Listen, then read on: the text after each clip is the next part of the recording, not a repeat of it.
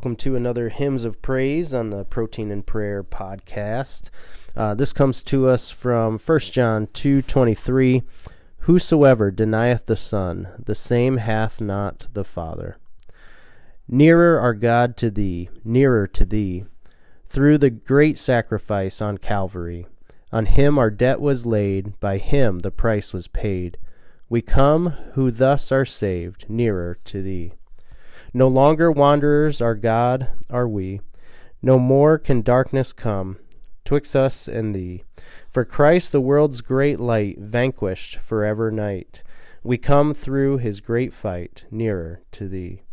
Vain every Bethel now, raised up to thee.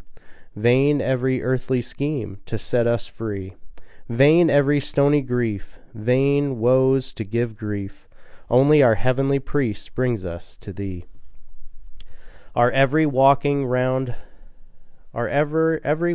thought round him must cling. Ours were the lives he bought, saved from death's sting. This is no dream of man, but thine own purposed plan, laid down every time, began with Christ the Word. When our last call shall come, our God, from thee, when our last duty's done,